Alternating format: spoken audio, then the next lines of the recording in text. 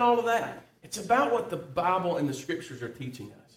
And the Bible says in verse number 1 of Revelation, last Sunday we talked about it, it says that we were at the throne room in chapter 4, and then all of a sudden we go into chapter number 5, and it says that something's different there. It says the only thing that we saw in chapter 4, if you remember, was God the Father. We saw that we couldn't tell His image out except for a stone, the color of two stones, because the Bible says God is a spirit, and those that worship Him must worship Him in spirit and in truth. God is not flesh. Jesus, the Son of God, is God in the flesh, Emmanuel, God that came to dwell among men, right, and among women. But we saw in this throne room these 4 living creatures, that we classified to understand as the cherubim and the seraphim, fiery angels, and the cherubim of God, watching over the things of God. They had these different faces, characteristics about them, but all they were doing was what? Reflecting the throne of God. They were reflecting God and God's characteristics. But in that chapter 4, we never saw Jesus. We didn't see Him there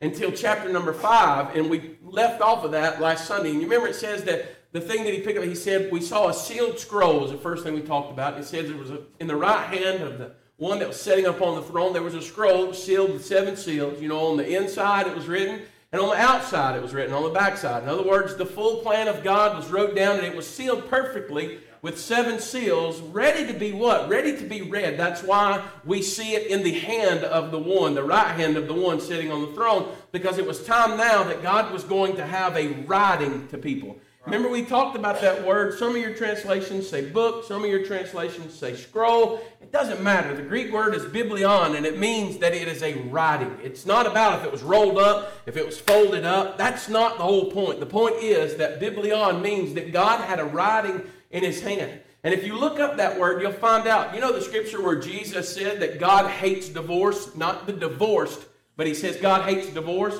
And He says that Moses gave you a decree of divorcement, a writing of divorcement. That's the same Greek word. It's biblion. It means that there is a writing, a so-called contract in a way that would speak against that, and it was a separation. God now is shown in chapter number 5 with a writing in His hand. And this writing does not deal with His church, and it does not deal with His believers. This writing is going to deal with all unbelievers. It's going to deal with the nations that are unbelievers, and it's also going to deal with the Jewish people who have betrayed Him, or actually who have never come to follow Him. And God has something in His hand, and He's got something to say. And it's sealed up perfectly, and so it's not just some kind of what we call shooting from the hip kind of plan. It's sealed with 7 seals, which means that it is perfectly designed and perfectly written. Then we talked about the next thing was that there was this strong situation. Remember, the Bible says that in all of the midst of the praise that was going on in heaven, all of those 4 living creatures, the 24 elders, representation of all believers of all time, they're all in the throne room, and they are saying over and over and over, it says, worthy is He because He created. Worthy is He that sits on the throne because He created, because of what He did, because of His power, because of His majesty. But it really all dealt with everything that God the Father created, everything about it. Right. And so all of a sudden, in the middle of that throne room, there was a strong angel with a loud voice that declared out, like Andrew was singing this morning in the song, who is worthy to open the scrolls and to loose the seals thereof? Right. You remember that the strong situation, it also said not only did he have a strong voice, but it says that he had a strong situation, that they looked in heaven, they looked on earth, and they looked under the earth, and it says no one was found worthy to open up that seal, open up that book or that scroll. Nobody was. It means that there was no angel in heaven. It means that there was no devil in hell. It means that there was no Abraham in heaven, nor was there any person here on this earth that could open up the scroll, no matter how good they were. There was no Mother Teresa. There was no Paul. There was no Timothy. There was no Silas. There was no Tabitha. There was no Lydia. No one was found worthy to open that scroll. And so now we had a situation. And in that situation, what did it cause John to do? The Bible says in verse number 4, I think it is, it says that John said, and I began to weep. We began to weep a whole lot and cry a whole lot because nobody was found worthy to open this book up. And John is there, as we talked about last Sunday, ready to write down the story. And now the story is about to end because nobody's worthy to open the book. And we're at a pause, we're at a stop in the middle of what John is wanting to write. But then we talked about that it was settled. The Bible says that an elder come, a believer, and began to share something with John, or a representative of a believer, and it says, and one of the elders said unto me, Weep not, behold, the Lion of the tribe of Judah, the root of David, hath prevailed to open the book and to loose the seals thereof. You know, I tried to teach last Sunday that we as believers, are we believers? Yes. Say it with me, say, we believers. Thank you, Brian. I like that. We are the believers, right? I feel like we ought to do that thing that we do at the school, Greg. I believe, I believe that we will win. But anyway, we got somebody that can help us out with that. But I don't know if it really goes together. But I tried to share with you last Sunday, as a believer, the only comfort, the only peace, and the only hope and consolation that we can find is in what Brother Bill was sharing in Sunday school this morning, the Word of God. It's the Word of God.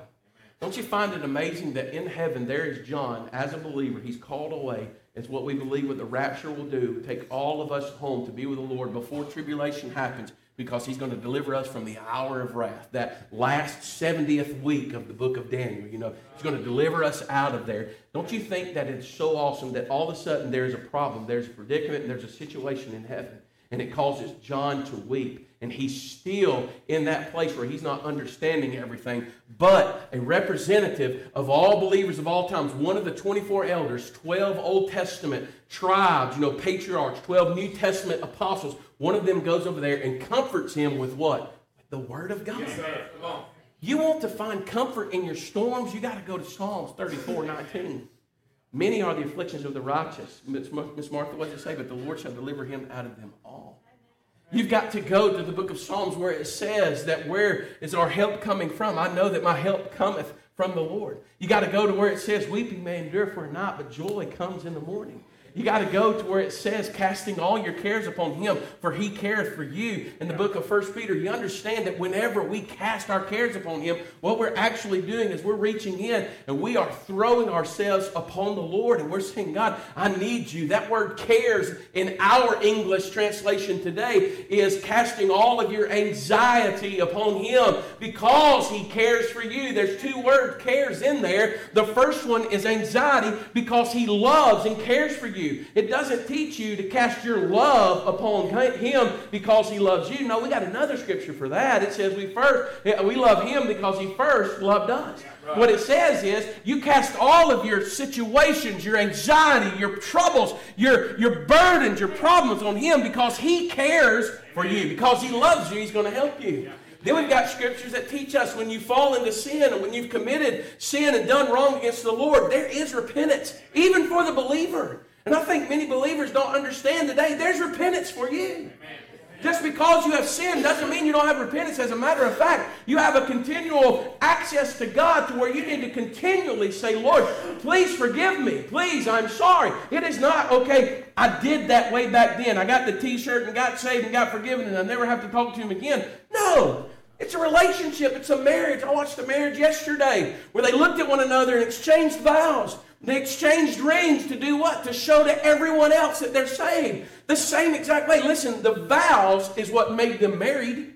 Right? The vows. You committed your vows before God and before all these people. Yeah. The ring is a symbol of what you have just committed. Yeah. Same thing as this right here. Amen. Baptistry doesn't save you, but the baptistry is like a wedding ring. You're showing everybody that you are saved and that you are a believer. It's the vow that you made to God. God, your son Jesus is Lord, and I trust him as my Savior. Yeah. Please forgive me of my sins. Wash me whiter than snow. Amen. And then what? You slip that wedding ring on. You slip in the baptistry and show everybody, hey, I'm a believer. That's why I have a hard time. You know what? With a lot of people that say, well, yeah, I'm married, but yet you have any kind of symbol at all about that you are married. Now listen to me, guys. I know you're gonna fight me on this, and that's fine, because I know rings and stuff at workplaces. I've had one been smashed on my finger before. Had a friend of mine playing basketball out here with the kids and tried to do a dunk, and he's too old to do that stuff. And he got his ring hung on that thing and almost took his finger off. Right? That's why you buy these things now, man. They're like silicone. You can get 3 of them for like $10. Right? You know, you break out when that's all right. Your finger ain't broke. If it falls apart, you know what I mean? I got 2 more. So it's no problem. But people, that symbol right there is that I belong to another. That I have made a vow to someone else.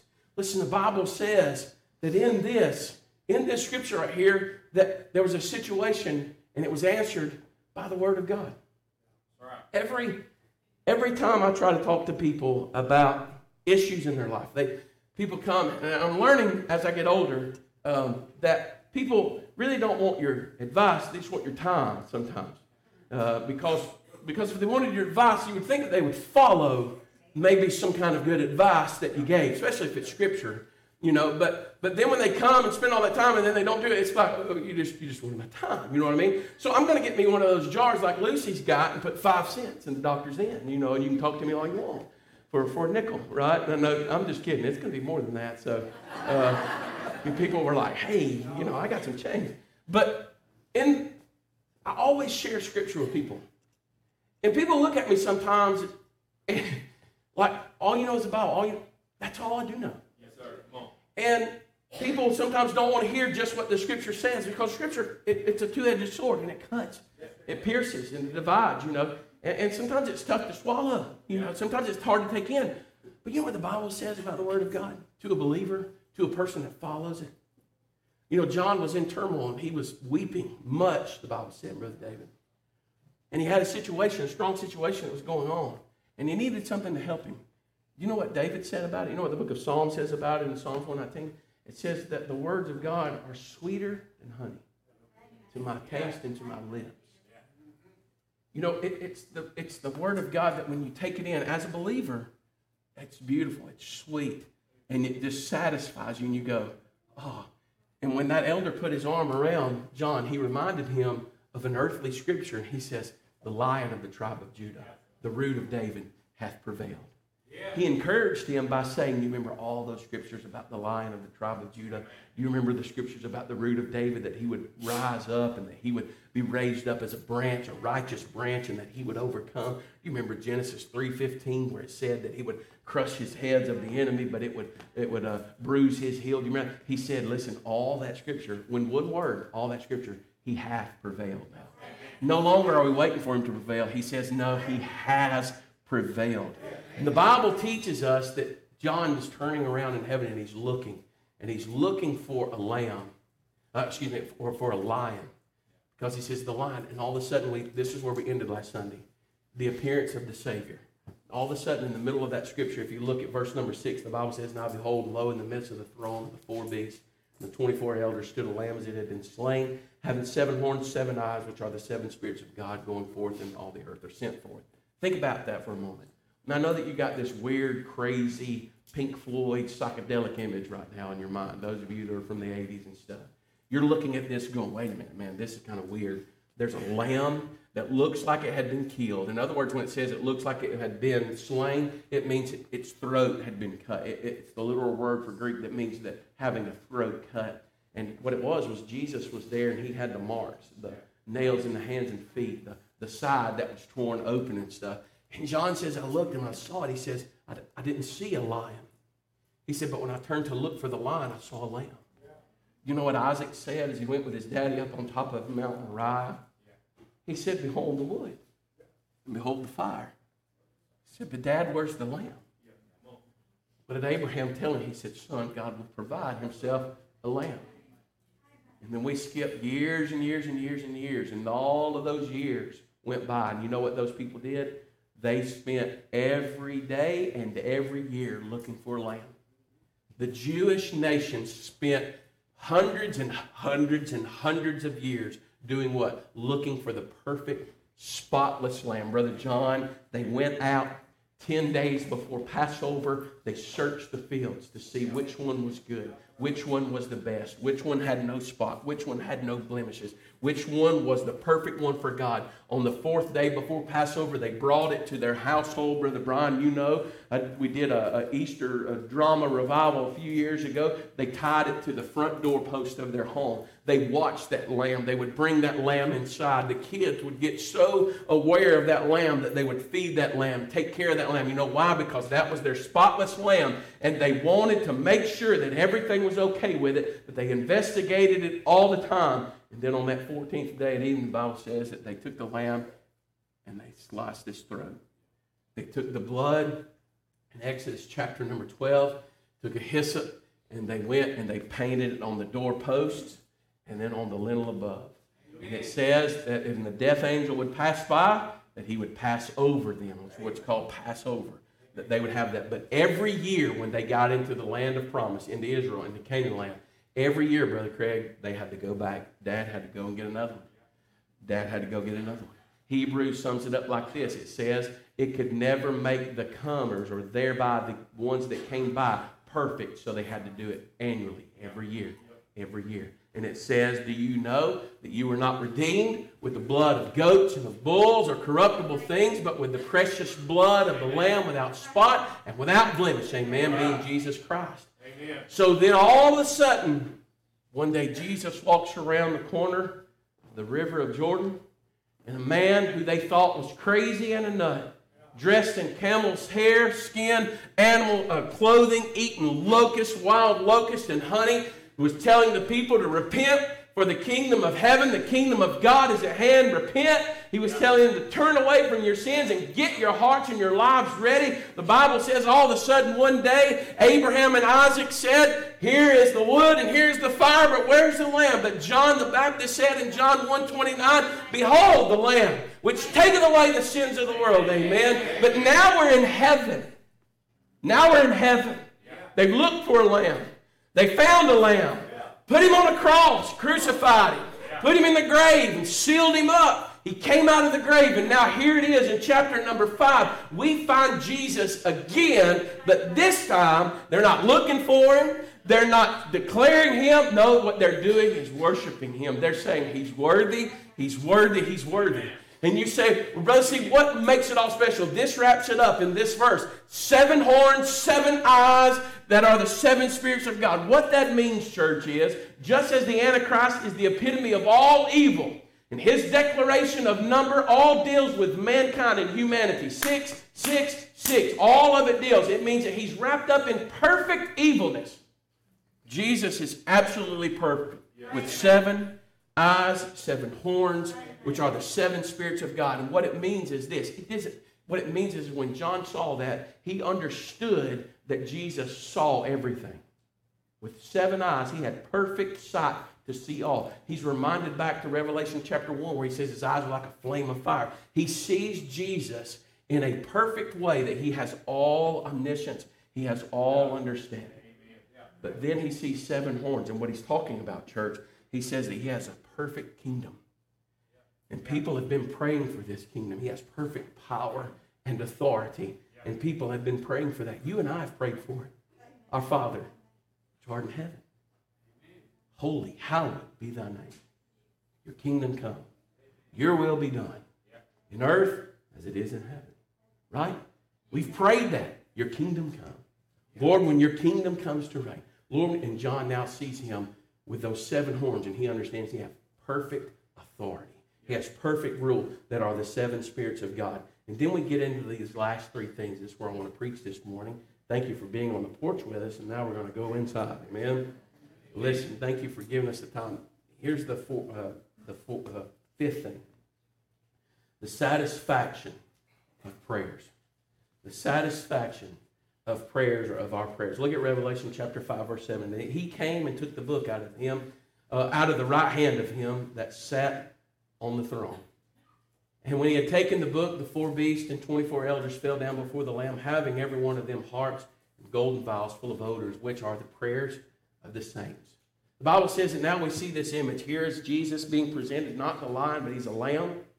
Then all of a sudden, as he's presented as the Lamb who is worthy, and he's perfect, and he has perfect power, he has perfect sight, he has perfect spirit, everything about him is wonderful and perfect. He was a Lamb that was killed, but standing again, which teaches about Calvary and the resurrection. All of a sudden now, we see him walk over to the right hand of the throne, and he takes out of the right hand that scroll, amen? Because he's the only one worthy.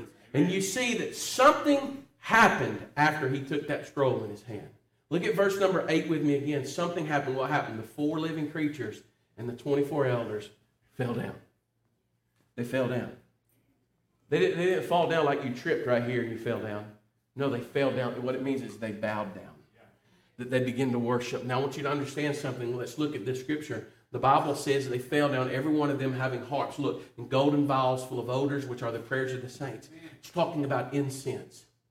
And I want you to understand that in the Old Testament, that high priest, if he would go out, even David said this scripture, look at it, Psalms 141, verse 2. He says, let my prayer be set forth before thee as incense, and let the lifting up of my hands be as the evening sacrifice. What it was talking about, David understood it when he was talking about it in Psalms, and he wrote about it in a song style of way. He understood what that Old Testament priest would do.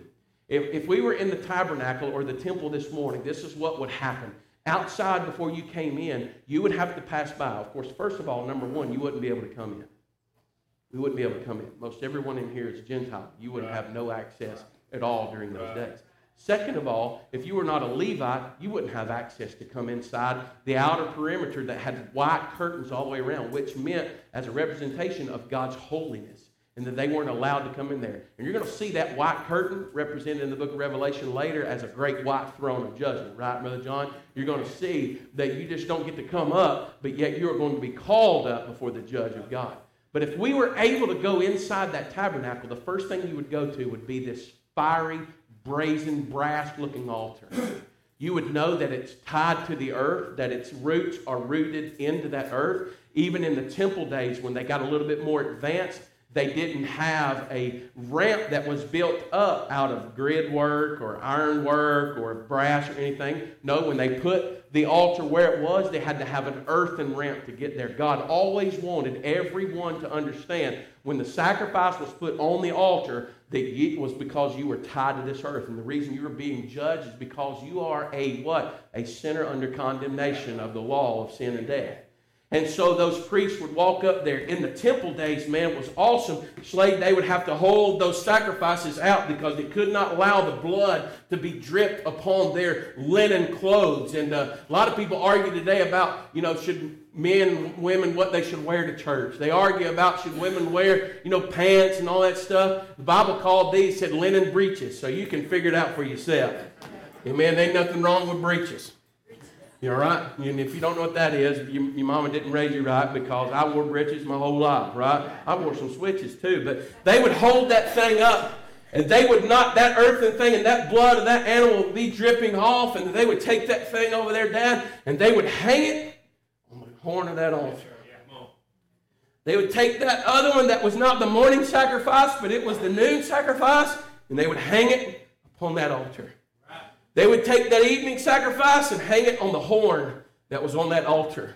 And that thing was represented there as waiting judgment.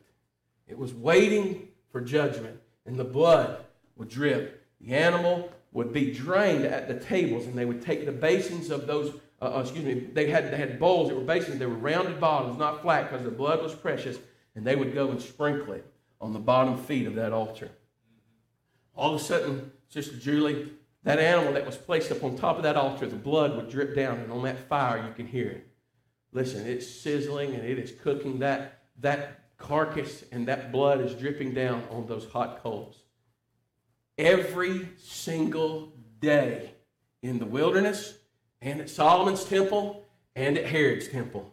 Every single day, the priest would go out there, and he would take a vial, a bowl, a censer, and he would take tongs, and he would reach down on that fiery brazen altar from the sacrifice, and he would take hot coal, and he would put it in that bowl. And when he put it down in that bowl, he would walk and have it, and you've probably seen some of them on chains or other things. The one at the Temple Institute in Jerusalem has the chains on them and the bowls, and they would walk. They would carry that hot coal and that censer. And you can imagine that smell, Charles, that smell of that smoke, and also think about it, the smell of that animal's blood that was burnt all over that blood-soaked coal. That priest would go in, and he would walk into this earthly tabernacle, and he would look around. And when he looked around, he looked on the ground, and there was dirt, a dirt floor again. The dirt floor represented that he was tied. Dust you came from, and dust you will return. Amen. And the Bible says in Ecclesiastes, the spirit will go to the Lord who gave it. Amen. He's tied to it. But he'd look in there, and man, those wicks on that menorah, there'd be a 7-branch lampstand, which is what? 7 fiery things that are burning there, which is in the book of Revelation chapter 4, also verse number 5, that it's the 7 spirits of God. And that, man, that light would be reflecting. They had these wooden boards that were made out of acacia wood, and they overlaid them with gold. They wrapped them with gold, and they put silver sockets that were 93 pounds. Each one of them weighed 93 pounds. And they put like these, I can't remember exactly if it was 64 of the silver sockets. They laid them down, and then they put these golden boards in there. And when you walked into this tabernacle, all of a sudden the light was shining on all that gold, and it was like light this way and light that way. And you looked at the table of showbread, and there was bread laying there saying that God was going to take care of them in the wilderness. And then Jesus stands up in John chapter number 9. He says, I'm the bread of life. Amen. And then you look, and right there's this little altar that's about this wide, about 1.5 feet wide, and about 1.5 feet wide this way, square. And it actually looks just like the one that's outside, except the one outside was 4.5 feet this way and 4.5 feet this way. And when you walk in, you see this and you go, man, that looks familiar, but the one outside is brazen. It's made from brass or a mixture of brass and copper. But the one on the inside was beaten and overlaid with gold. And when he went in there, he would take that blood and he would take his finger jack, and on the horns of the altar, of the golden altar, he would sprinkle the blood on each of the horns. Remember that, Brother John? He would touch and sprinkle it around that, which was what? Representing what happened outside at the sacrifice. Comes all the way in. Let me tell you something. What happened at Calvary 2,000 years ago that you were not a part of has got to come all the way into this church service today, or we're not here for the right reason, amen? Listen, and all of a sudden he took that hot censer. He took that hot coal that he got off that was soaked with the blood of the sacrifice of the animal, and he put it up on top of that altar inside. And he reached over and grabbed a whole bunch of incense. The incense, it was stacte, galbanum, onycha, and he started sprinkling it on there. And all of a sudden, the stench of the sacrifice and the bloody, burnt smell began to be overtaken. Right? Not with Febreze. No. All that smell began to fill the room. And the priest would stay in that room. He would walk around. You know what he would do? He would say, Lord, Father, God above, Adonai, Elohim. He would say, Keith needs you today. Keith's got an issue. He's got a situation. And he needs you today, Lord. He needs you to act. He would go into that room and he would say, Father, as this sweet smell comes up to you, my friend, Brandon West, he needs you today. Yeah. And his mom needs a healing touch. Lord, Linda needs you. And he would stay in there and he would pray. He would pray. And all of a sudden the incense would begin to fill up that room. And if any of the Levitical priests would come in and walk in and do the service of the Lord, they would understand that high priest, as he's been there speaking and praying to God, they could smell it. Because they're outside doing what? All they smell is the burning flesh, the judgment over and over and over of the animal taking our judgment. The blood and life that's in that sacrifice taking our place. But when they go into the holy place, they smell the prayer time. They smell it all. And the Bible says that whenever Jesus grabbed a hold of that scroll pot and he held it in his hand from his Father's right hand, it says that immediately the four living creatures, the representation of those strong angels that I believe are above in rank of all the other angels that are in heaven, says that they fell down. The Bible says that also the people that fell down were 24 elders, and they had each of them harps and golden vials full of odors, full of incense. The Bible says that those are the prayers of the saints. They begin to do something. Listen to me. I don't know how many times you've prayed before. I don't know how much serious time you've been in prayer with the Lord before. Where, listen, and I want you to know He's there. Even when you've not talked to Him and a need has come up, He's still there. He is not like me. He is not like people in here. If you need Him, it says you can call on Him and He will be found. You call on Him in a pure heart, He will. Even if you say, Bro Steve, I haven't talked to Him in a long time, You call on him. He will hear your prayer. I don't know when the last time was that you really sincerely were before the Lord and you were praying. Maybe it was something, a need. Maybe it was something going on, like some kind of trial, something happening. So I don't know about y'all, but to be honest and be transparent with you this morning, I get so tired of hearing about cancer, sicknesses, and ailments. It's so, everywhere I go, people tell me about it. It's tough. We live in a body that's corrupted. We live in a body that is not getting better. No matter how much you put into it, it is not getting better. Okay? Things that we put on the outside are just covering up the decay that's actually there. None of us are getting better. We want to think that, but we're not. We're in a body that's corrupt and it's dying. But if you're a believer, the Bible says, except the corn of wheat first fall into the ground and die, it can't bring forth any fruit. Except we take off this earthly body, we can't put on that immortal body. Except we take off this corruptible, we cannot inherit incorruption. Amen? And that's our hope. We know that. We've only got about this much time. Do you remember the illustration about the rope all the way around this room? And we put about 3 inches of tape on it? That's all you have here. And you spend most of your time mad, frustrated, hurt, broken, bitter, angry, about 3 inches of that life span versus what you can have in Christ through all of eternity. Amen. And we get on our knees and we say, God, I need you. How many of you, even this week, say, God, forgive me. Oh, Lord, forgive me of my thoughts, my actions. Forgive me. I want you to know that all those prayers are not senseless. No, they're incense. Those prayers are not just senseless and that they're just going to the roof or going to the ears here. No, they're incense that are going up to the Father. You know how many years, Polycarp prayed. Polycarp was a first century martyr for the Lord. Polycarp prayed that people would be saved. And they told him, Brother Brian, you take back what you said. Remember, he was the pastor at the church at Smyrna. They said, you take back, you recant all that. And he said, I can't do that. He said, he's done me nothing but good. He said, I can't betray him. He said, I am 80-something years old. I was young and I'm like, he's done me nothing but good. Why would I want to do it? And Polycarp prayed. John Wycliffe, he prayed. He prayed while they lit the fires underneath him and burned his body alive that the King of England's eyes would be opened by the Lord. Listen, people pray. You've prayed some prayers and you think, Lord, are you hearing them? Look at what happens. The Bible says in that one scripture, it says that they bow down and they have golden bowls full of odors, which are the prayers of the saints. Listen, I'm going to close. I'm not going to do the other ones. I just can't leave the throne room just yet. And it's okay. And that wasn't for you. That's for me. I'm telling my own self. It's okay, Steve. I just want you to know today that if you're seeking God in prayer, you're talking to the Lord.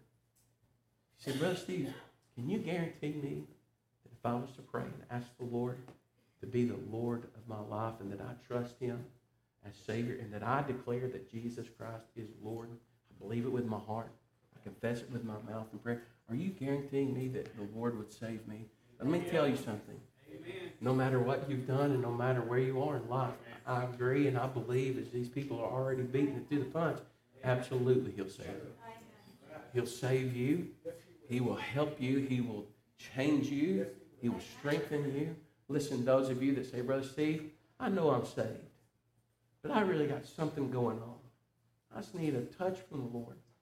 I just need to know that the Lord is hearing me. Sometimes when I pray, it doesn't seem like I get an answer. It doesn't seem like I'm hearing anything back right now. And you're allowing yourself to be convinced by yourself and Satan that what? Maybe you're just not right with God. Or maybe he just don't care about you. No. Don't allow yourself to do that. Understand that your prayer is important to God and you're not the next one on the line waiting. Amen? No, he hears you. And that it's going up to him as a sweet incense. Sweet, sweet, wonderful smell. And that God will answer. See, I'm going to try to tell you one thing, but I'm not going to go there. Andrea, y'all can go ahead and come on. But when he takes the scroll out of his hands, out of his right hand and puts it, and it's in the hand of Jesus. In chapter 6, he's going to start popping those seals open up.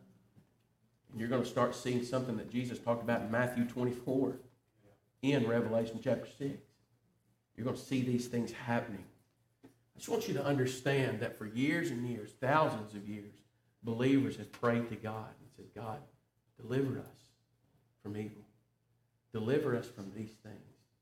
God, right all the things that are wrong. God, when are you going to do this? How many of you ever wondered, here Christians, be honest, and you don't have to say it out loud, but be honest within your own heart. How many of you have ever wondered before when God was ever going to handle, and judge, and to right the wrong of people that will take their children and throw them in garbage dumpsters and other things like that? God's going to right all the wrong someday. And all of those prayers, I don't know, but if you go, there's a National Abortion Clock website. I never can go there without being broken because it's like almost a little bit over a second, in between 1 second and 2 seconds, that they're being aborted. You know that there's 7,000 people in the U.S. every day or every year that are, it's more than that are dying. I think it might have been 17, I can't remember, but dying every day. You know what happened yesterday in Southern California? 2,613 got saved. Had a revival meeting. Amen. Preach the gospel. But if we were to compare the numbers, there are more people dying than we are of hearing the numbers being saved. Sometimes you're tempted as a Christian to go, God, are you hearing me? Are you listening to me? You know what he says? Your prayers are like golden vials that are coming up. Sweet smells. Before we leave, I don't want you to be confused about anything. I really want you to pay attention. Most people turn me off at the end. You can go ahead and start playing. Most people turn me off at the end. I don't want you to leave here confused about something. It says that these 24 elders had these things, these golden vials. Harps, because they're about to throw down. They're about to start singing. And it's a stringed instrument. And they're going to praise God. But they're dealing with prayers first. I want you to know something. Don't be confused about it. There are not people in heaven that you pray to and then they give it to the Lord. No, sir. You pray, God the Father, in the name of Jesus Christ. The name of Jesus Christ is that you write all of those things down that you need from God. Brother Butch, you say, God, I need help. I need this. Lord, please, Lord, thank you for blessing me here. And then, whenever you tell it to the Father, you say, in the name of Jesus Christ, the Son of God, I ask these things. What does that matter? Well, I mean, you can write a letter to somebody. But you don't lick the stamp and put it on there. You can hold on to it forever. It ain't going to go anywhere. Why? Because the Postal Service ain't going to do it. They're not going to send it off. They're not going to go, oh, excuse me, you didn't pay that, whatever money it is now, so we're just going to do it for you. I mean, it's not monopoly. You don't get $200 to pass and go in real life. No, but when you say in the name of Jesus Christ, I ask these things, you're placing a stamp on there. And you say, what is that, Brother Steve? Do you remember? In the Old Testament, they went out to that brazen altar, Brother Mitch, and got that fiery coal that was soaked with the blood of the sacrifice. It says, literally, Brother Edward, that it said it had to be a blood-soaked coal. It couldn't be one just sitting over here that was an ember. It had to have that sacrifice blood on it. When you pray, you don't have access to God the Father. You don't. Listen to me. Don't turn me off. You don't have access except for one way. And that is through the precious blood of the Lamb without spot, without blemish. That's why the writer of Hebrews said, let us boldly come to the throne of grace to find help in time of need. You know why he says that? Because when we come to the throne and we ask God to help us, to forgive us, to heal us, to do these things, we only come not on behalf of our blood or the behalf of Keith's blood or the behalf of St. James and St. John and all of them, and they're going to offer our prayers as an incense.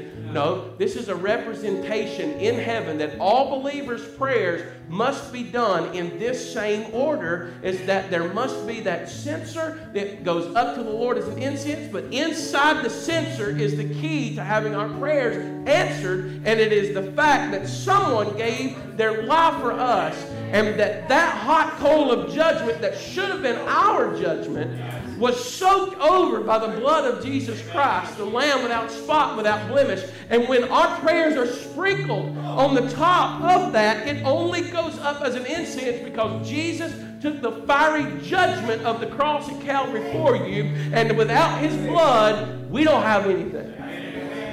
Brother Steve, you think God hears me if you call Him? Yes. Brother Steve, you think God can answer my prayers in the name of Jesus Christ through the precious and powerful blood of Jesus Christ? He will hear and He will answer. Now, He may say no. That's the problem that Christians have, is He may say no. The last problem that we Christians have, we believers have, is that He may answer in a way that we really didn't think about it. I've prayed for people to be healed. I've held people's hands that were cold and dead. They had meningitis ripping through their body. Their brain was so messed up by the meningitis that it was shutting their organs, their lung functions down, and they would die. And I reached, Charlie, I'm telling you, man, I grabbed their hand, and it was lifeless. And I prayed through the blood of Jesus, because there's no power in no fat, sweaty, bald men. No. So, Lord, will you please touch this person? And that person is alive today, walking around and living. But all according to the will of God. I've also prayed, Charlie, for people. And I said, God, please heal them. Please do this, Lord. Please, please, please. I prayed one night all the way to the hospital. No way, God, no way, please, God, no way. Please heal them, please heal them. And get there to find out that He did, but it wasn't the way that I thought. See, I was wanting the 3 inches to be healed, but God did a bigger healing all the way around in eternity. Let me tell you, He'll hear you on the authority of the blood of Jesus Christ. Our prayers go to the Lord. So let me say this, moms and dads that are praying for a alcoholic son or daughter, drug addict son or daughter, don't ever let Satan or yourself convince you that God's not hearing you. My mom and dad prayed for me in church services. Go down to the altar and, Lord, my son needs saving. He needs you. My dad was real blunt with the Lord. My son's a lunatic and he needs saving. It's truthful. I was. It was no different than the demoniac man, the demon-possessed man. I needed saving. I needed healing. God answered prayers. God answered prayers not because it was Donald and Barbara, or Billy Bob and Sue Lynn. God answers prayers because why? We bring our petitions to Him in the name of Jesus Christ through His precious blood that was shed. He hears our prayers. Don't give up. Don't give up praying. Amen. You know, it says in this song they're going to sing that someday this robe of flesh will drop and rise. We'll seize the everlasting prize. Someday we'll shout while passing through the air. Goodbye, farewell, see you later, sweet hour of prayer. The emphasis was added. We won't have to pray for our loved ones anymore. We won't have to pray in a hospital room anymore. We won't have to pray for a drug addict anymore or an alcoholic anymore. We won't have to pray for wayward sons and daughters or mothers or fathers. Amen? No, sweet hour of prayer will be done away. So that's why we need to pray now. Father, we love you. We can't tell you enough how much you mean to us. God, I'm so thankful that you have refreshed my heart. Lord, encouraged my spirit, knowing that you're always there and that my prayers are taken and they're like a wonderful smell coming up to you, Lord. Lord, I apologize and I ask you to forgive me if my prayers have ever been in my own selfish ambition. And Lord, if they've never been tied to the fact that you took my judgment and that your son took my judgment and that his blood was shed.